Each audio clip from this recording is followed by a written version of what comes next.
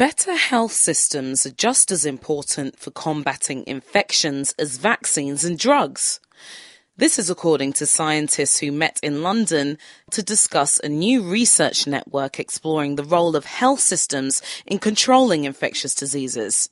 Greg Riley told me more. Controlling infectious disease can't be just done in isolation. It's not an island. Really, it takes an entire community, if you will, a community of health. And this goes for infectious and non-infectious diseases.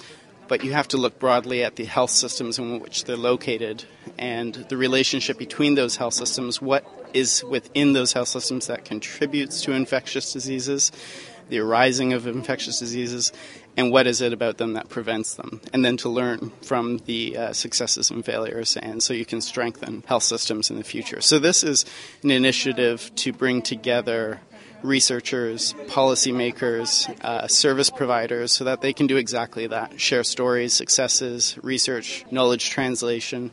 It's not about commissioning research in and of itself, but it's about creating an umbrella organization and an opportunity for them to network. You are looking at the role of health systems in controlling disease. So what is that role? It can go right from effective policies and procedures, evidence-based guidelines and practices, a strong, sound supply of medications, pharmaceuticals, making sure that you have solid human resource factors, communication. All of these factors are emerging increasingly as important variables in controlling infection, and not just the patient taking the medication or the physician prescribing the right medication. It goes beyond that. So you're building networks. What would you like to see come out of this? Coming out of this, in the short term, we hope to have obviously a web presence, a strong, robust research network that's very active with future events like this, more speakers, conferences, meetings, but also possibly down the road a journal would be a great development. An immediate outcome of tonight is we're hoping to recruit a permanent coordinating committee for the year. Still early days, but what would be your message to those different sectors today? To those sectors, I would say don't be afraid of working together, of communicating together. There's lessons to be learned from one another. Academia only has impact if it's translated into action, into service and policy, etc. And academia likewise can learn from policy and service, etc., and can define new opportunities for growth and experience. So I think it's a great opportunity all around. Greg Riley from the London School of Hygiene and Tropical Medicine.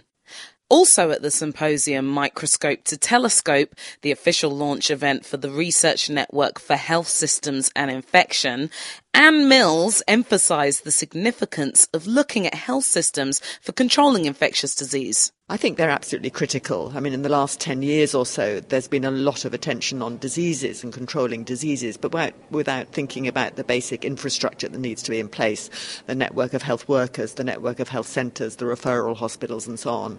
And it's very uneconomic, very inefficient to have, say, an AIDS control programme that will work with that basic infrastructure. So that's what the health system is.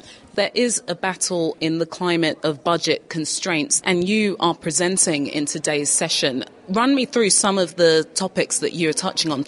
Yes, I've been asked to talk specifically on economics, and what I'm going to talk about is how economics can help make the arguments for controlling infectious disease. It can be a very powerful advocacy tool. It can help improve the efficiency of service provision. It can help explore how equitable service provision is. And so I'm basically arguing that anyone who wants to be concerned to promote the issue of health systems and infectious disease, they can have economics as one of their tools. What would be your main messages that you'd like people to take home?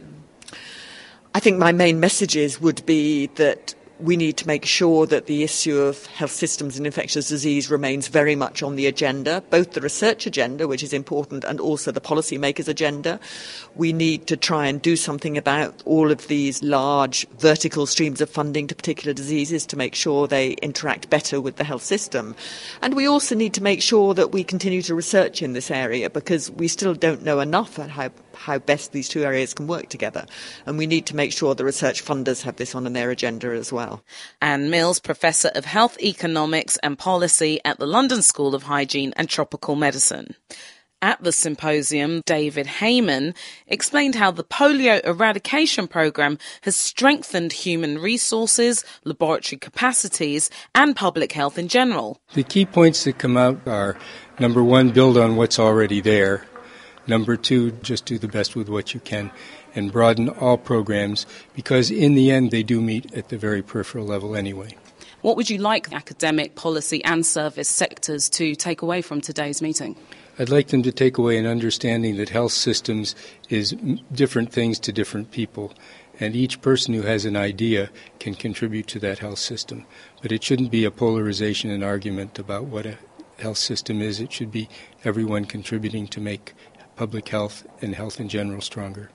David Heyman, Chair of the UK Health Protection Agency. For Audio News, I'm Sarah Maxwell.